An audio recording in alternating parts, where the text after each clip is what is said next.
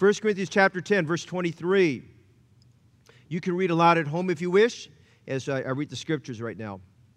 All things are lawful for me, but all things are not expedient. All things are lawful for me, all things edify not. Let no man seek his own, but every man another's wealth.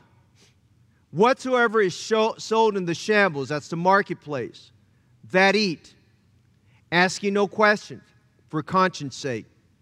For the earth is the Lord's, and the fullness thereof. If any of them that believe not bid you to a feast, and ye be disposed to go, whatsoever is set before you, eat, asking no questions for conscience sake. But if any man say unto you, this is offered in sacrifice unto idols, eat not for his sake that showed it, and for conscience sake. For the earth is the Lord's, and the fullness thereof. Conscience, I say, not thine own, but of the other. For why is my liberty judged of another man's conscience? For if I by grace be a partaker, why am I evil spoken of? For of that for which I give thanks. Whether therefore you eat or drink, or whatsoever ye do, do all to the glory of God. And you ought to say an amen to that, amen? Giving none offense, neither to the Jews, nor to the Gentiles, nor to the church of God, even as I please all men in all things, not seeking my own profit, but the profit of many, that they may be saved. Father, tonight, bless the reading of your word. Bless the study of your word. Lord, we're getting into a subject that is probably not preached very often because of its complexity, and then going from the customs of that day to its application, Lord, the exercise of liberty. I pray first of all, Lord, tonight that you'll help us to have a good understanding of the liberty we have in Jesus Christ. Thank you, Lord, when you saved us. You saved us, Lord, from the bondage of sin. And you gave us liberty, Lord, from all those things we used to be under. But at the same time, we're not to use our liberty for an opportunity as a license for sin. And so, Lord, we need to grasp that. We need to realize being saved doesn't mean that we can go back to the same old sinful lifestyle. Secondly, Lord, I pray that you strengthen every conscience. I appreciate how Paul addressed the matter of conscience in this study. And Lord, tonight I pray that you help us that we have strong consciences and good consciences. And Lord, not a weak conscience or a defiled conscience. And I pray this evening you'll help us to be considerate of others. Lord, sometimes we can get so caught up with just things that perhaps could be annoying, or things perhaps that we just feel like we don't have much patience about, that God, we forget that, Lord, we're in the people business. We're to take care of people and to serve them and to have a spirit of meekness towards them. And I pray, Father God, this evening, that the Holy Spirit will just help me to have the words I need to say and the wisdom I need to have. And I pray the fullness of the Spirit, so when spoken tonight, is spoken with clarity and love, and yet, Lord, with conviction for the sake of your people. I pray that you'd use what is said tonight, perhaps give spiritual healing for some who are hurting. I pray for wounds that would be closed up. I pray for hearts that would be encouraged. I pray for strengthening of our convictions. I pray that God will be stronger Christians, more mature Christians in the grace of our Lord Jesus Christ. Bless the study, we pray now in Jesus' name. Amen. You may be seated. The context of 1 Corinthians 8 through 10 is about Christian liberty or Christian freedom. Now, it's important that we understand what liberty is. Liberty, it means, in other words, what can we do, or what are we allowed to do as a Christian without sinning against our own conscience or wounding the conscience of another person? Salvation through faith in Jesus Christ gives every believer freedom. You ought to be glad tonight that when Jesus Christ saved you, He gave you true freedom. And we don't have to be living under the guilt of, what about, do I need to do this or I need to do that? Because many people live under a set of do's and don'ts, which probably is good for some people, but that's not what God saved us for. And Paul told us, as he spoke about the same subject in Galatians chapter 5, in Galatians chapter 5, verse 1, Paul said, "Stand fast, therefore, in the liberty wherewith Christ has made us free, and be not entangled again with the yoke of bondage." And so it's very easy for us to get caught up with so many different things and live under a set of rules that we're living by rules instead of the liberty we have in Jesus Christ. When Jesus saved you and I, He delivered you and I from the bondage of sin, the bondage of self, Satan, and society. Now, that does not mean that you and I will not be bothered. That does not mean that you and I will not be tempted. That does not mean that you and I will not have a tendency to sin. But the Bible reminds us today that as we live for Jesus Christ, we're faced with a lot of decisions. Perhaps the biggest one right now that you find in modern-day Christianity, what I call contemporary Christianity, is kind of where the people draw the line in terms of, how far do you go in being in the world and being of the world. And the Bible reminds us that we must not use our liberty as a license to sin. Now, if you read the book of Jude, Jude addresses that right up front, because part of the apostasy, or part of the falling away of our generation, is you're seeing a tendency, a very strong tendency, a very much leaning by Christians, even Baptists, where they're using their liberty as a license for sin. Churches that once took a very strong, separated biblical stand of separation have now kind of erased the lines of demarcation there, and they've kind of just said, well, this doesn't offend me, and I feel I can do this and I can do that, and they've established a whole new different set of standards that are not necessarily biblical based. They've added to, in my opinion, the Word of God. Jude 1:4 tells us we're not to turn the grace of God into lasciviousness, and that's important. The Bible reminds us that grace is not a license to sin. Yes, we're under grace, and yes, we have freedom, but we're not to use our grace to allow us to go on to the things that we used to. I remember years ago that when I just got out of college, and a friend of mine invited me over to have lunch with him in downtown Oakland, and we met with another friend of his who had just become a new Christian, and he was just explaining his experience with another new Christian that he had, and how that other new Christian that he knew was still living in sins of immorality, and just going about it. And he said, well, I'm a Christian right now, and Jesus forgives me my sins, so I can go in and do that. And it took a long time to correct that new believer that is not what we're supposed to be doing. And using that example, I would just say, when we're going off and doing the same things we did before, even though we may have repented at the point of conversion and told God we mean well, but the tendency is that we still have these temptations, and our flesh is still weak, and we need to grow in the Lord. Notice what the Bible says concerning the temptations we have and problems like that. Notice 1 Corinthians 10:13. Because God wants us to live a life that is walking in the Spirit. Now, God gives you and me help in verse 13. Very familiar passage. I'm not necessarily going to preach that verse tonight because we've preached it many times before. But He gives us a wonderful promise in the midst of all this, because in the midst of our liberty, there is temptation. There's temptation to sin. And He says here in this promise in verse 13, there hath no temptation taken you, but such as is common to man. He says, but God is faithful, who will not suffer you to be tempted above that you are able, but will with the temptation also make a way to escape, that you may be able to bear it. Now that's a wonderful promise. It's a powerful promise. It's a promise every Christian should memorize. If you're a new believer, you're just starting off in the faith, one of the things we encourage new believers to do is to memorize Scripture. 1 Corinthians 10:13 should be at the top of the list of verses that you memorize. And we teach children, we teach teenagers. That is a verse that people should memorize. Notice what he says there. He tells us, first of all, that God is faithful to us in the midst of our temptation. God will not allow you to be tempted above what you're capable of receiving.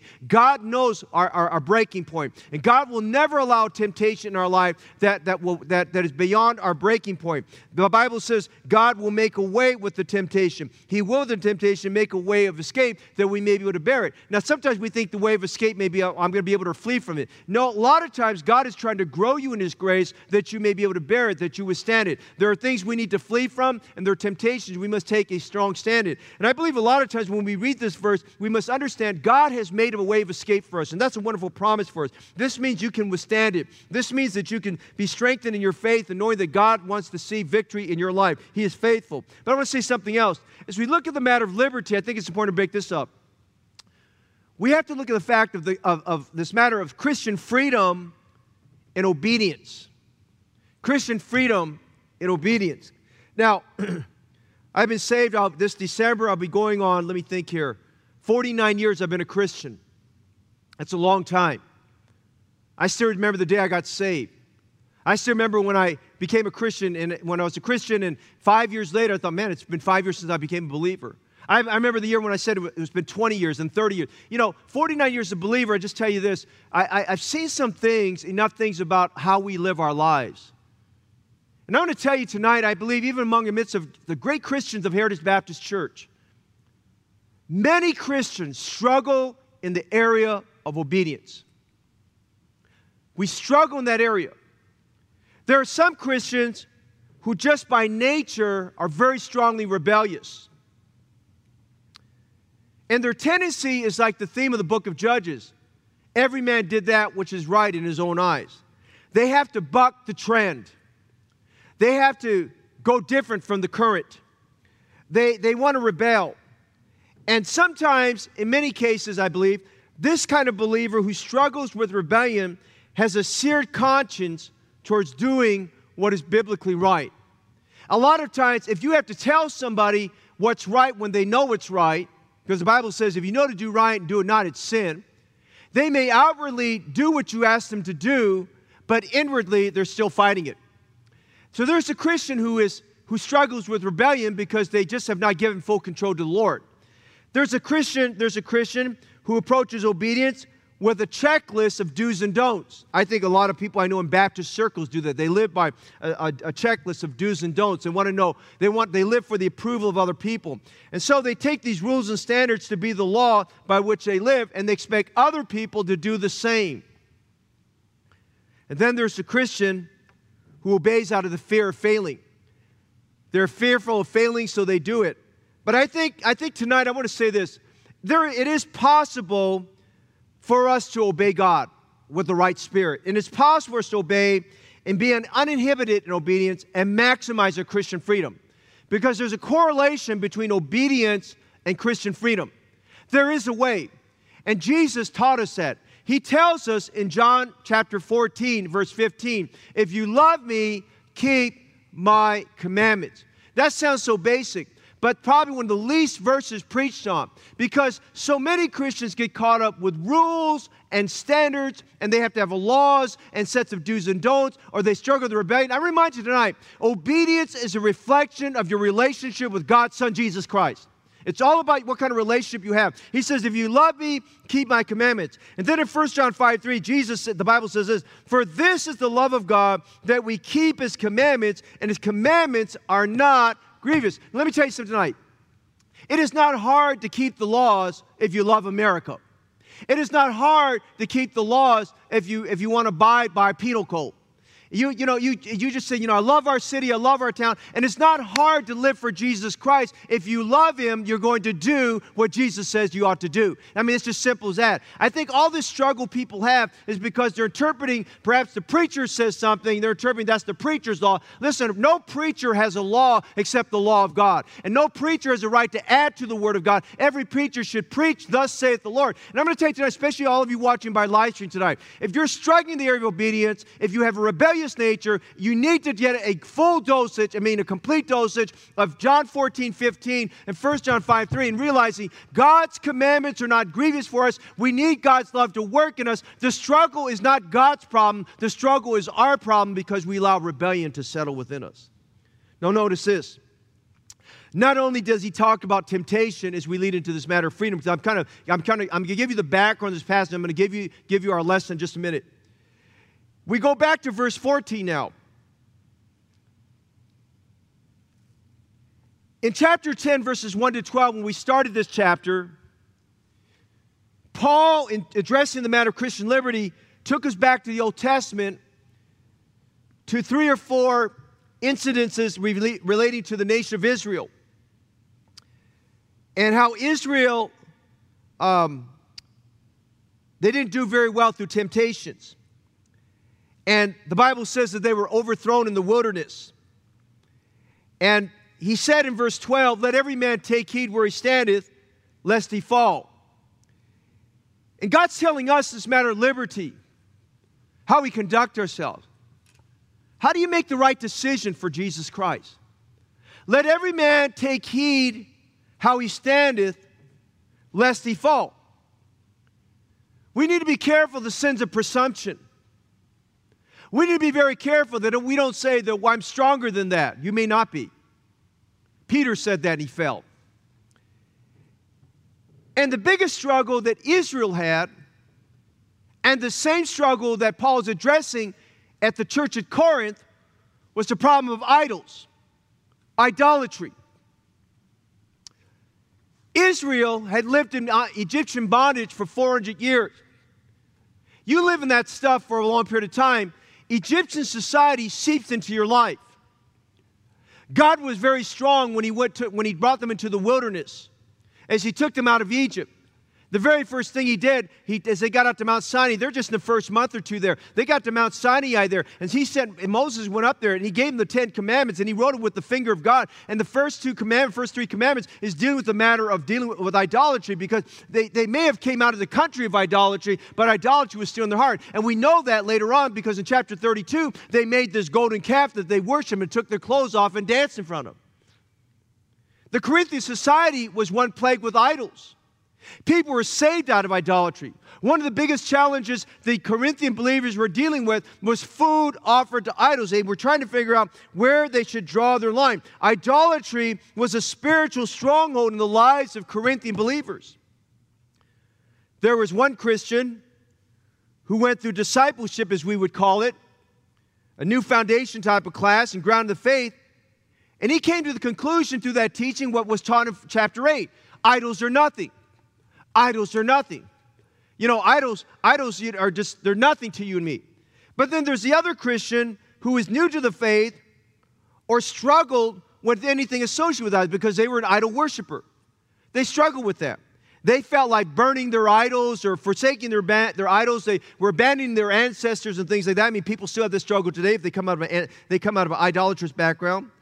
And these believers were people we would call believers with a weak conscience. They were very weak. And if they saw somebody else eating food that was offered to idol, because they knew the idol was nothing and the food was, that the God is the maker of all things and the food was okay to eat, they had no problem with that because they knew the idol was nothing. But this believer with a weak conscience had a problem with that. And they felt like, man, I feel like this brother is making me sin there. And so then these believers who had a weak conscience, their consciences were wounded, and they became reserved, they became critical. Worst case scenario, they dropped out of church. So Paul gets this letter. And I want you to think of it leading up to chapter 10 here. Paul spends 3 chapters dealing with the exercise of Christian liberty. He spent more time on this, or probably just as much time he did on this, as he did in the area of morality in chapters 5, 6, and 7. And so the first thing Paul does in verse 14, he tells them, my dearly beloved, flee idolatry. He said, listen, you're in a society where idols are everywhere. You're going to be tempted to bow. I'm going to remind you, Christian, we live in an idolatrous world. You're being tempted to bow. Some of you are being tempted right now or being misled to bow to flags other than the United States of America. And I remind you today, the United States of America, the flag represents our liberty. Whatever characterization that the liberals and the radical left have given of it, that is not what this country was founded upon. Red represents the blood of those who died for our country. White represents honor. Blue represents glory. I remind you tonight, they may want you to bow to a different flag, but I want to tell you there's a different flag. There's a greater flag than that. That's the flag of heaven. And I remind you tonight, the flag of heaven, I think the Baptist flag is pretty close to that, amen? I believe the flag of heaven, listen, the Lord Jehovah Nissi is my banner. And I remind you today, you are being tempted on all levels to bow to these different types of things there. Those are not liberties there. You need to realize today that there's only one person we bow to, and that's Jesus Christ. So he said, flee idolatry.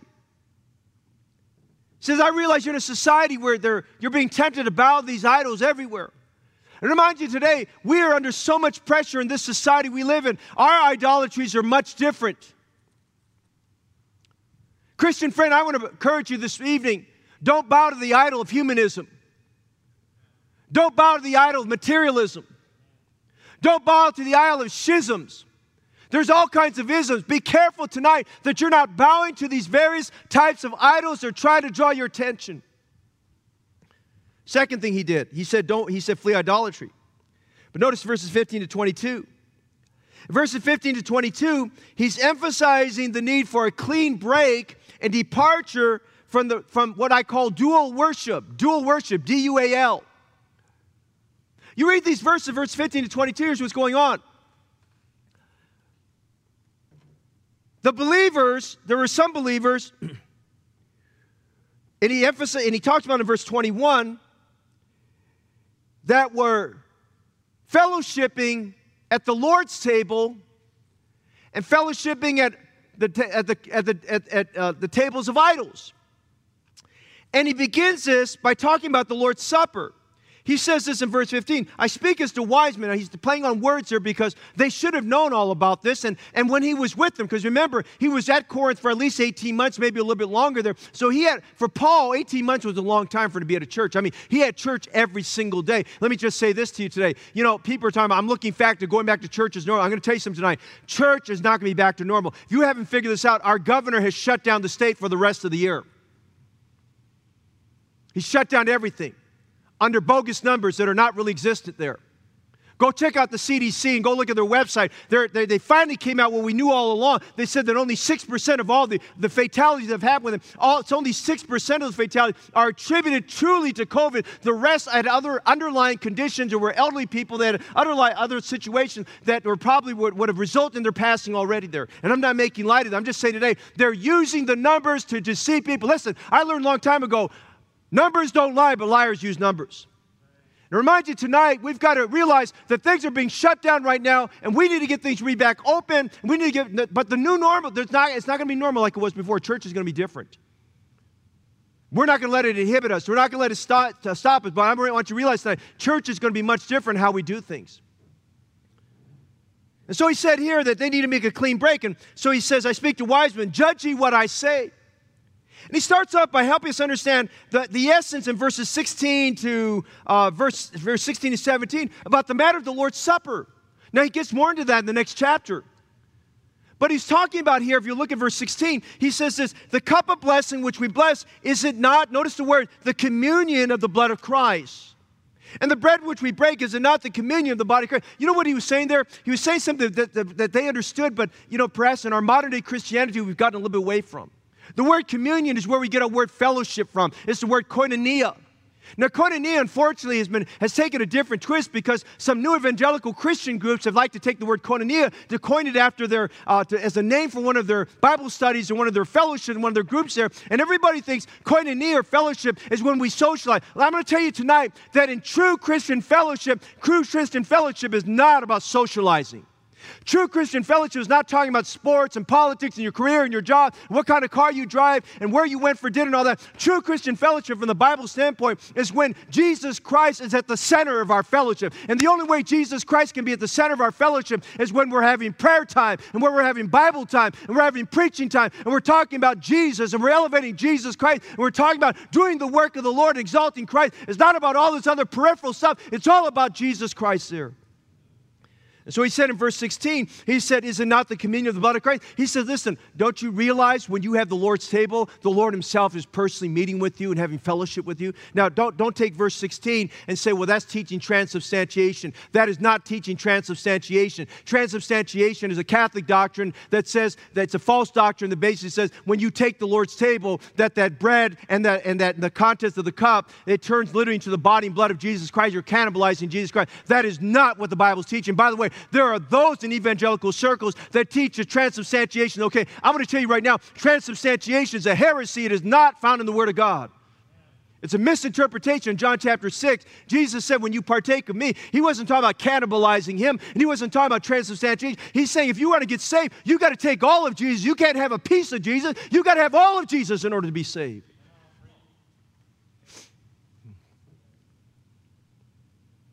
Just read the other day of I might mark him tonight.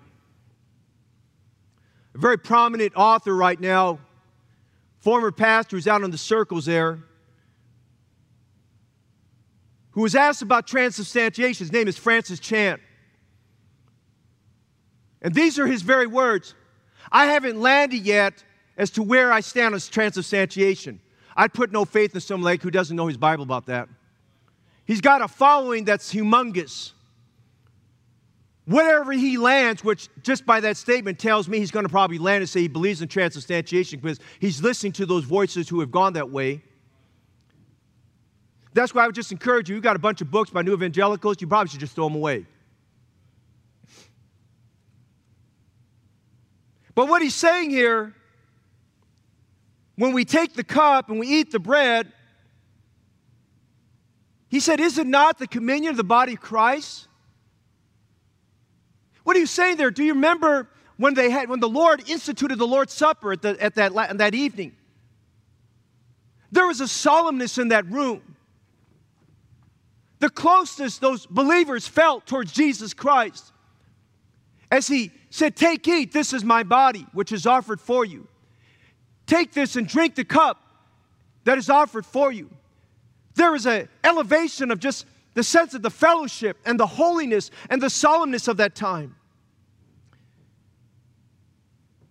It's a special communion. That's why we call it sometimes communion, because it ought to bring us to a sense of the fellowship of the Lord. But then there were believers, as he talks about that.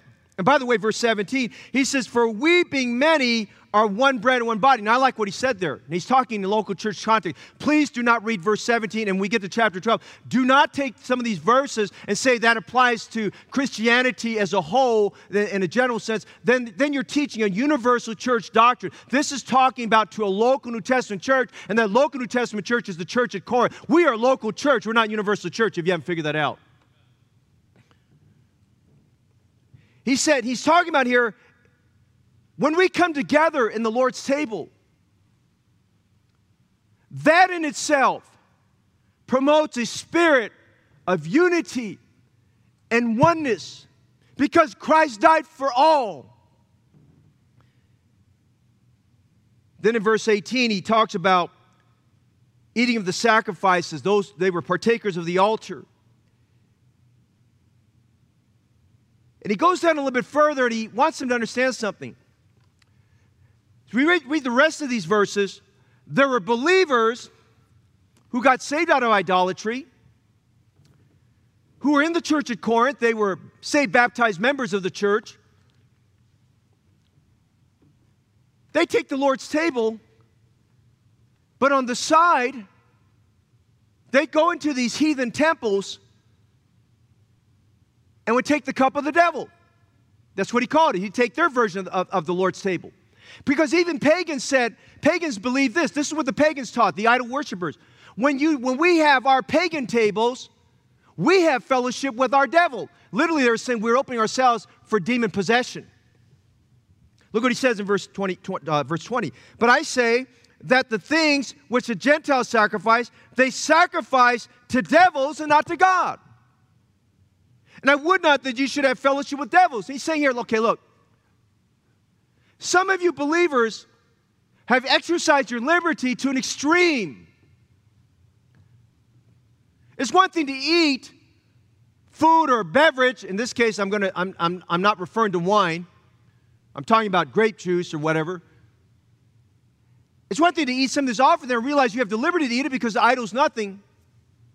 But to purposely go to the temple and to sit down at their worship time and to take their version of the devil, what they would call the devil's table. Jezebel had her form. She had Jezebel's table. He said, don't you realize you're having fellowship with demons? Now, let me use an example. That would be like someone getting saved out of Buddhism and going back to the Buddhist temple and participating in food offered to their ancestors and saying, and participating in that and saying, it's nothing. They went too far. Because by doing so, they're double dipping, if I can say. They're having dual worship. They're worshiping at God's table and having fellowship with Jesus Christ, and they're worshiping at the devil's table and having fellowship with the demonic entities. Let's look at verse 21. He says, you cannot drink the cup of the Lord and the cup of the devil. Now that right there in its liberty, Paul is putting a line of demarcation. You can't have both. You have to have a clean break. You cannot be partakers of the Lord's table and of the table of the devils. And then he said in verse 22, do we provoke the Lord to jealousy? Don't you realize? That's like a man who has two wives. A man that has two wives, he's provoking both of them to jealousy. He says, don't you understand? If you're still participating in the things that you should have forsaken, abandoned, and then you're still participating in that, and then you're going back to the Lord's table, don't you realize we're stirring God up? We're provoking God to jealousy? He said, preacher, what's that got to do with liberty? I'm going somewhere. Paul is addressing liberty with these people, and I'm going somewhere. I'm going to get to our application in just a minute. He's telling them, you're at such an extreme You've exercised your liberty. He says you've compromised to a point. You can't fellowship with devils and fellowship with Christ. Now, let's go back for a minute to chapter 8. Paul is saying all that to reinforce what we studied in chapter 8. The right use of our freedom when it comes to eating food offered to idols. The first thing he does, notice he repeats in verse 23 something he said in chapter 8. He said in verse 23, all things are lawful for me, but all things are not expedient. All things are lawful for me, but all things edify not. He was saying there, it might be okay to go there to do it, but it's not expedient. It's not in the best interest of everyone. It might not be the most appropriate thing. And he says, not all things edify. He said in verse 24, let no man seek his own, but every man is another's. Well, here's our problem with Christian liberty. It's every man doing that which is right in his own eyes and not judging according to the Scriptures. Is God pleased by this? Is God glorified through this? We'll see that verse 30 later on. Verse 31, is God glorified through this? Is God honored through this? So first of all, he talked about what's expedient and what edifies. Secondly, we have to consider what's in the best interest of the conscience of the other person. He said again in verse 24, we're not to seek our own, but every man another's. Now here's the thing about the church. Here's what's hard. Once we get involved with responsibilities and ministries and decision making, we start realizing that decision-making capabilities, discernment, judgment of things, what I call discernment, we're not all the same. Some are quick, some are slower, some are strategic, some are not. And our tendency is, especially in a church where there's a lot of professionals or business owners, our tendency is we move so quickly that we leave everybody else behind in a trail of dust. And at the end of the day, excuse me for saying this, we don't care who we offend. We don't care who we hurt as long as we get our way across. Now look at verse 24. In the matter of the practice of Christian liberty, he says, let no man seek his own. In other words, it's not about my agenda. And it's not about what I feel I ought to do. In the bigger picture of things, the bigger scope of things, he says, but let every man seek another man's God. In other words, is what I'm doing and how I'm saying it and what I'm doing, is it edifying or is it tearing down? Now, Paul, he got all the reports of what was going on at the church of Corinth. It was a mess. When I tell you what I'm saying here, this is why that church was what had division problems and schisms. Because it got to the point there was no orderliness.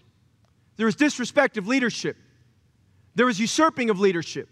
And that's a big problem in churches today, usurping of leadership. So Paul said, let no man seek his own, but every man is another's wealth. Now, to support this rule he's bringing up here, we need to consider food offered to idols from different scenarios. Scenario number one, and he brings it up here in verse 25. Scenario number one, if you buy meat at the marketplace, the shambles, most likely it was offered to idols, okay? Do I not eat it or do I eat it? I'm going to starve. I mean, if everything's offered, what am I going to starve, right? And look at verse 25. Whatsoever is sold in the shambles, the marketplace, that eat. He gave them permission. He says, you have liberty to eat it. Ask you no questions. Don't ask where it came from. Now today we have so-called administrations that are supposed to guarantee that your food is safe. Okay, I'm not really sure about that, amen, you know. But he said, you don't have to ask where it came from. I mean, now today you might be concerned whether or not it's organic or plant-based or whatever it might be on your meat, but he said you don't have to ask. Just eat it. It's sold in the shambles. You know it was probably offered to idols, but just eat it. He says it's okay. He said you don't have to have a bad conscience, but that's okay. That's in the scope of the liberty you have in Jesus Christ. Second scenario. He said in verse 27, if an unbeliever, an unsaved person, second scenario, excuse me, if an unbeliever invites you to a feast and you feel out of respect of that relationship you want to attend, he says you could attend.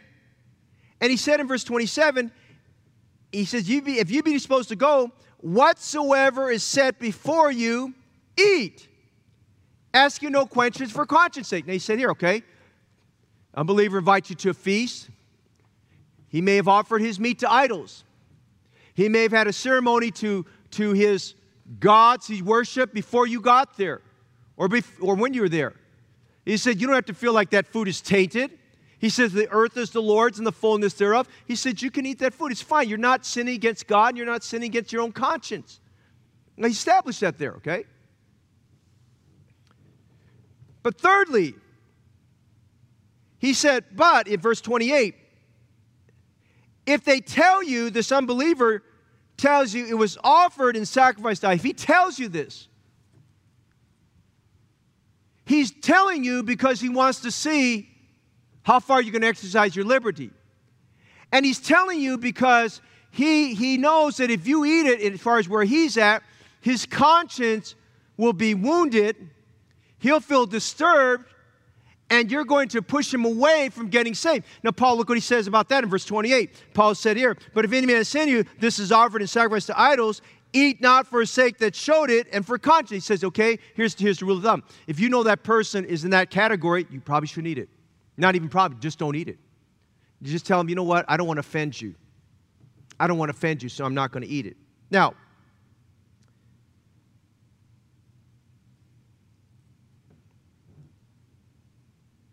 the eating of what is offered to idols underscores a key principle of Christian liberty and freedom. Again, go back to verse 23. This is important as we evaluate what we do. All things are lawful. All things are lawful. Not all things are expedient. Expedient means it's not profitable. All things are lawful for me, but all things edify not. You have to weigh and judge if what you do, where you go, and how you conduct yourself, if it's going to offend and wound the conscience of a younger believer, of an immature believer, of a believer who has a weaker conscience. So now I want you to go down with me and look at verse 29. Paul said, conscience I say, not thine own, but of the other. For why is my liberty judged of another man's conscience? Now, I'm going to bring this all together. We're going to almost be done here in a few minutes. How am I supposed to use my liberty as we close off this chapter? There's a wide range of freedom we are allowed under the grace of God. There are borders. There are lines we're not supposed to cross. But how do I exercise my freedoms in Jesus Christ? I'm going to give you three things tonight. In verses 31 and 33, Paul gives us simple, meaningful, I'll say liberating and encouraging advice. Three things we must do in the exercise of our liberty. Number one, would you write this down? Number one, we must use our liberty for good. We must use our liberty for good. Do not use your liberty as an occasion to offend or hurt other people. Notice what he says in verse 32. Give none offense, neither to the Jews, nor to the Gentiles, nor to the church of God. The church at Corinth, like most of the churches Paul ministered to, had Jews and Gentiles. Jews were strict adherents to the law. Their big problem was all the years of accumulative training they had in the law. Does the law allow this? Does the law allow that? The Jews had strict laws concerning foods that were clean and unclean. Unsaved Jews had to be careful that they did not make an unsaved Jew stumble from the truth. There were saved Jews grounded in the faith who didn't have problems with things. But he's saying he was concerned about his own brethren, the Jews, because he knew their tendencies, what would make them stumble. There were Gentiles. Gentiles were saved out of a pagan background. I mean, Corinth was that pagan background. The whole island of Greece. You had Athens on one side. You had Corinth on the other side. Paul said, giving none offense. Paul uses that phrase in Acts 24:16. He says, his conscience was void of offense. In Philippians 1:10, he said, we are to be without offense till the day of Christ. He said here, giving none offense. He says we must be very careful not to give offense or even be offensive to the Jew, to the Gentile, but I want to focus on this. He says, nor to the church of God. Now, when Paul dealt with the Gentiles, back at Jerusalem, in Acts chapter 15, they were dealing with these Gentile believers that got saved at the church at Antioch, and the church at Jerusalem now is embracing these Gentile believers, and they're giving encouragement. And so James and the church at Jerusalem gave this encouragement. He said this. He told Paul and Barnabas. Now, he said this in Acts 15, verses 19-20. Wherefore my sentence is that we trouble not them which from among the Gentiles are turned to God, but that we write unto them that they abstain from pollution of idols and from fornication and from things strangled unto blood. He said, now let's make it very clear. We want them to know exactly where the border lines are, where they're not supposed to cross. So he says, giving none offense to the Jew, nor to the Gentile. Let's go back to the church of God. Nor to the church of God. The church at Corinth was a wounded church. It was so wounded, I can use this analogy, it was bleeding. It was bleeding from division, from weaker consciences being offended, from people being hurt. And so Paul now saves it up. He goes through all these iterations in chapters 8, 9, and 10. We get to verse 32, and he says, give none offense to the church of God. Now, brother and sister in Christ, I want to encourage you tonight. We just came off a wonderful missions conference. Amen? I mean, it was a great missions conference. It was refreshing. It was a blessing to see God's people assemble and see the tears in people's eyes who came to church for the very first time, albeit it was outside and so forth there. And people just enjoyed it and soaked it up and loved every bit of it there. And I remind you tonight, the church of Jesus Christ is His bride, not your bride. And I remind you tonight, we're to do good to the church of God. Let's say that together. We ought to do good to the church of God. Now, I want to tell you some things tonight. Paul already dealt with a myriad of sins and problems at the church at Corinth. Number one, we must do good through our words. Go with me to Colossians 4:6. Colossians 4:6, and as you turn there, I'd like you to read that out loud with me. Colossians 4:6. Let's read that out loud together, would you please? Let your speech be always with grace, seasoned with salt, that ye may know how you ought to answer every man. Now, in the church, we communicate through various means. We communicate through preaching. We communicate through singing. We communicate through greeting and handshaking. We communicate through necessities. We communicate through praying. We communicate through involvement. Do good to the church through your words. May I encourage you tonight? Don't attack the church. Don't attack the church or its people. If you're someone that's prone to making accusations, stop it. You're in sin.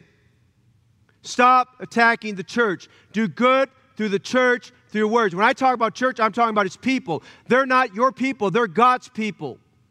Do good to the church through your words. Don't attack it. Don't abuse the church or its people. Today, the big word out there in the job site is someone that's very, very hard on other people. They're called a bully. I'm going to tell you, churches have bullies too. And bullies need to stop bullying on people and pushing their weight around and acting like they own the church. It's like a preacher said to me, he saw a guy strutting his way around our church one day. He says, who is this guy over there? He acts like he owns the church. I feel like I need to go up to him and tell him a word or two. I said, brother, it's okay. He'll get over it. Don't abuse the church. You're not God's gatekeeper. Don't abuse the church. That's not your business. Satan is the accuser of the brethren. That's what his name means. Don't you be accuser of the brethren, okay? Do good through your words. Secondly, do good through your works. Read the book of Titus. Chapter 3, over and over again, Titus makes mention of the importance of doing good works. Now, good works are not a prerequisite to salvation. Good works don't save you, but good works are a post-requisite to salvation. Good works give a demonstration that you're saved. Listen, you ought to be if you're really saved, you want to do good work for Jesus Christ. You want to serve the Lord. You want to do something for Christ. You want to do the right thing for Christ. And if you don't have that desire, I would question whether or not, did you really get saved? Notice what he says in Titus chapter 3, verse 1. He says, be ready to every good work. Notice what he said in Titus 3:14. And let ours also learn to maintain good work for necessary uses, that they be not unfruitful. Don't attack the church. Don't abuse the church. Hey, listen, in our works, don't abandon the church. You should be a tither. You should enthusiastically be involved with Faith Promise Missions. At a minimum, the monthly pledges. I mean, I don't know if you get it,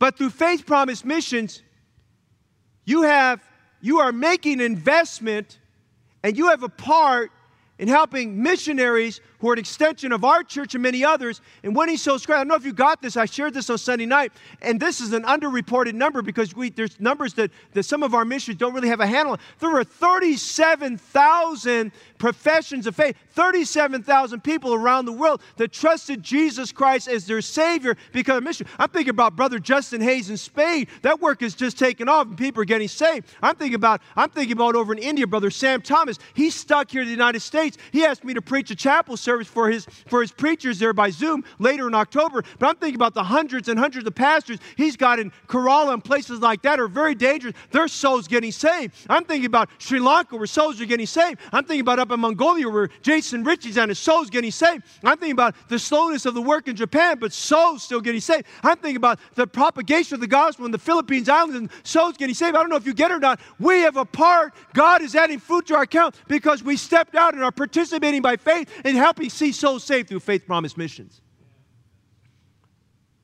Nobody that's participating in Faith Promise Mission should have any regrets that they're involved with it. Those are good works.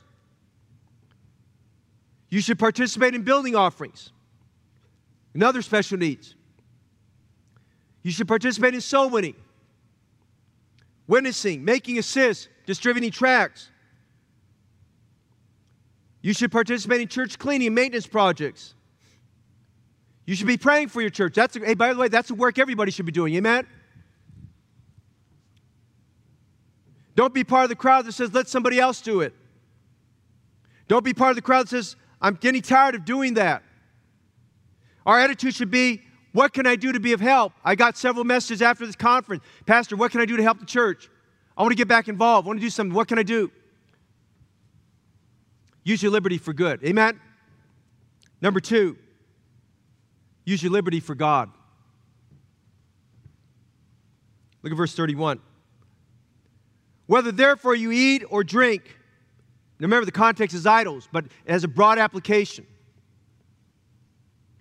Whether you eat or drink, or whatsoever you do. I like how he covered all his bases there, amen? Or whatsoever you do, do all to the glory of God.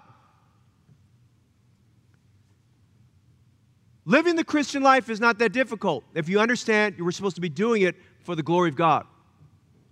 It raises the bar. It increases the standard. The guideline for the exercise of Christian liberty is we use it for good, but we use it for God.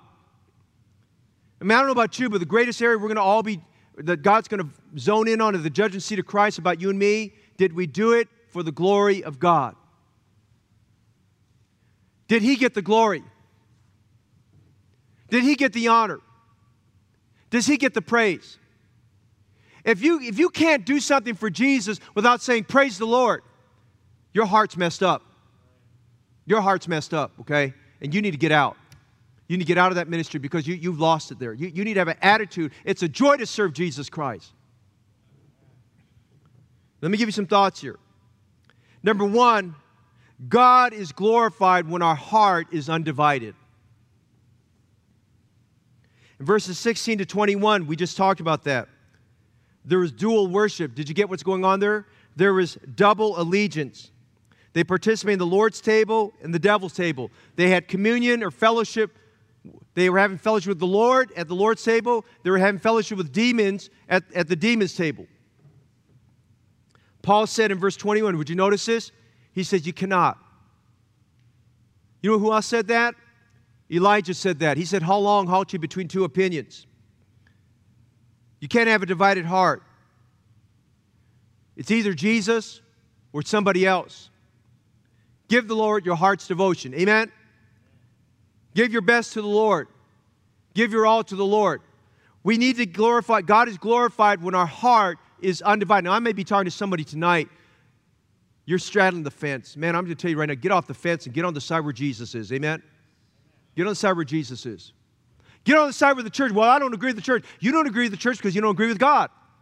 Get on the same side with God. Well, I don't like how we do missions. Well, I'm sorry you don't like how we do missions and you want to be a maverick and do your own thing. But I'm going to tell you, there's a church way, and if you can't submit to the church, your problem's with God, your problem's not with the church. Second, God is glorified when we're undivisive. God is glorified when our hearts are undivided, but God is glorified when we are undivisive. Notice what Paul said in 1 Corinthians 14:12. For even so ye, for as much as you're zealous of spiritual gifts, seek that ye may excel to the edifying of the church.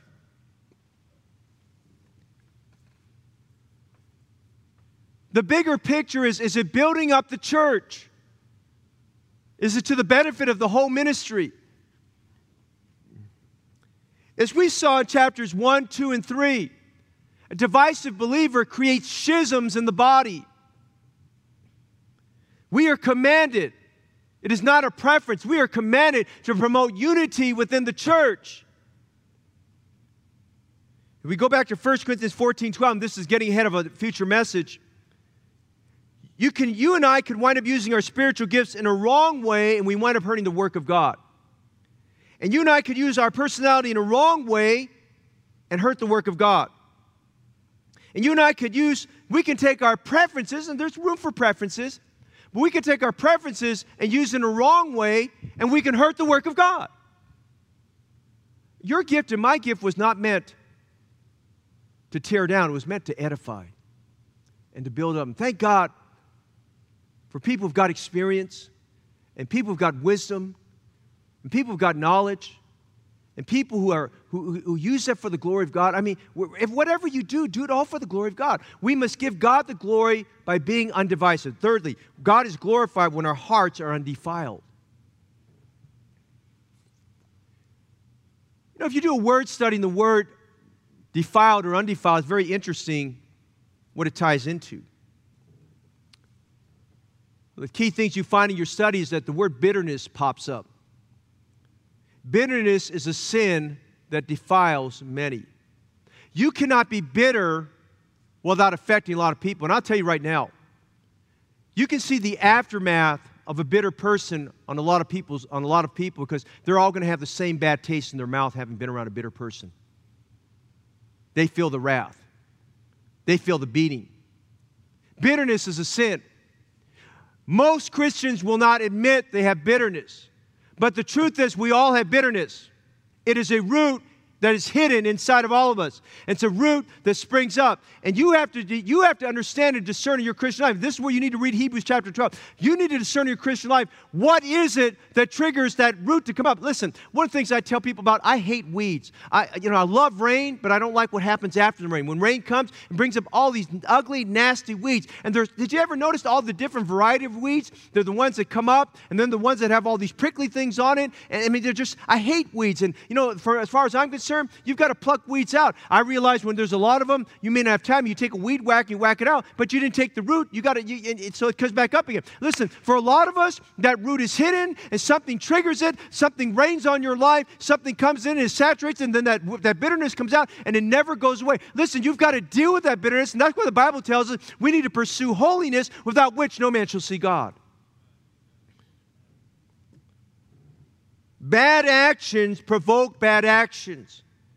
And so I want you to understand, go back to context here, chapter 10. Believers who had a weak conscience that was offended and fell away from the Lord, you know what happened there? They became casualties. They didn't come back to church. They struggled with a weak conscience. Every time they saw a believer who should have known better, who was more mature, supposedly more mature, much more knowledgeable, who was sinning against things, basically hurt their conscience. Sins of the flesh and sins of the spirit. And Paul talks about this later on in 2 Corinthians 7. They're defiling in the church. Jesus said in Matthew 15:11, that which cometh out of the mouth, this defileth a man. James says the tongue is a fire, world of iniquity. It defileth the whole body. Use your liberty for good. Use your liberty for God. Quickly, we need to end. Notice verse 33. We need to use our liberty for the gospel. Even as I please all men in all things, not seeking my own profit, but the profit of many, that they may be saved. I wish I had time just to preach this verse by itself. Paul said, I please all men in all things. That's kind of an interesting thought. Not seeking my own profit, but the profit of many, they might be saved. Use your liberty to advance the gospel of Jesus Christ. He's not saying we must compromise our beliefs or become worldly. A few years ago, a preacher was trying to desperately reach his area with the gospel. He started making a series of steps. He was moving further and further away.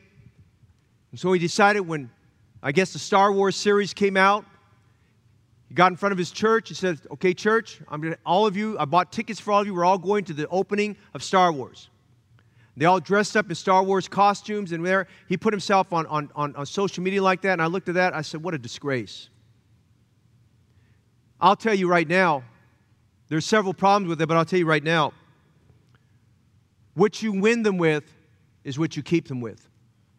And the farther you go away from what's acceptable and right biblically, the farther you're going to continue. It's the same context with music, okay? This whole nonsense of worship wars. I'm going to promise you something. In heaven, there will not be any worship wars, okay? There will not be any worship wars in heaven, okay? You just have to have enough discernment to know where to draw a line. The problem is there's a part of our flesh that wants to gravitate towards the other side of things. We want to go back to what we got saved out. Hey, I know what I got saved out of, and I'm not planning to go back to that anytime.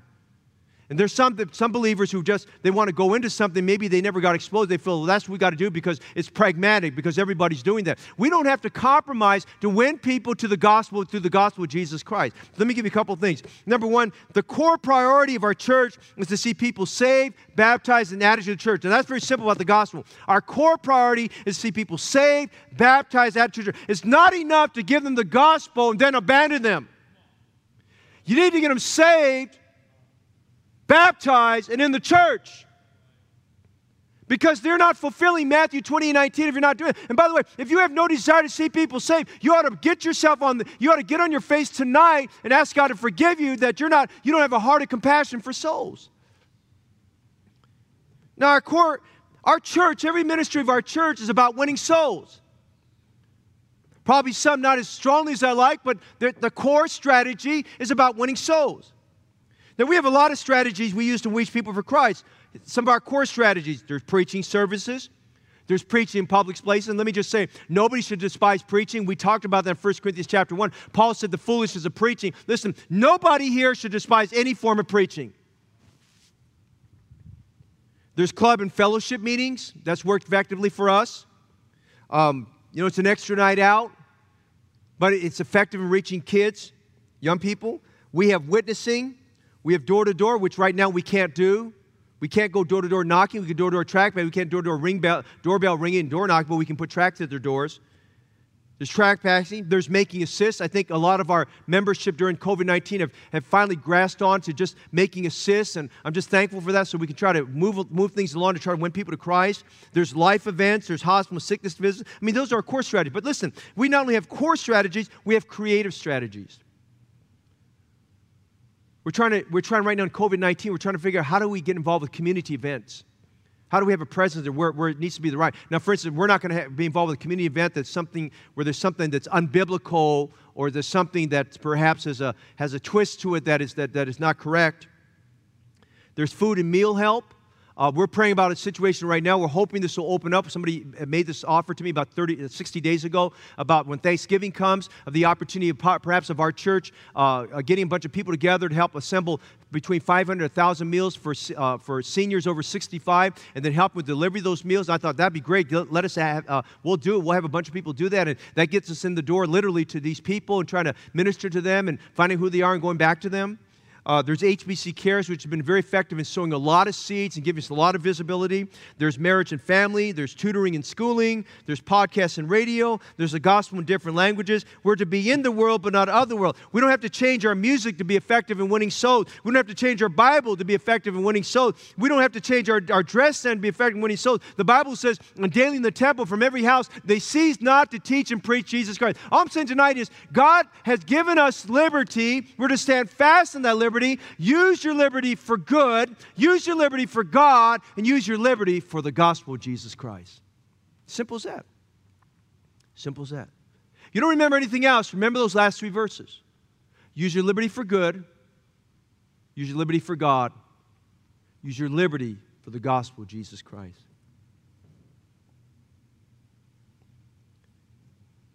How can we seek the profit of many that they can be saved? Write these things down. I don't think they're in your notes, but write them down. Number 1, pray for open doors. Number 2, be soul conscious. Number 3, determine to give tracts everywhere you go as much as you can. Number 4, be friendly. Did you ever notice most people outside are far from being friendly? Be friendly. Number 5, this is a big one. Follow up. Follow up. Number 6, remember that your goal is to get the gospel to them as soon as you can. It might take 2 or 3 tries, but your goal is to get the gospel to them as soon as you can.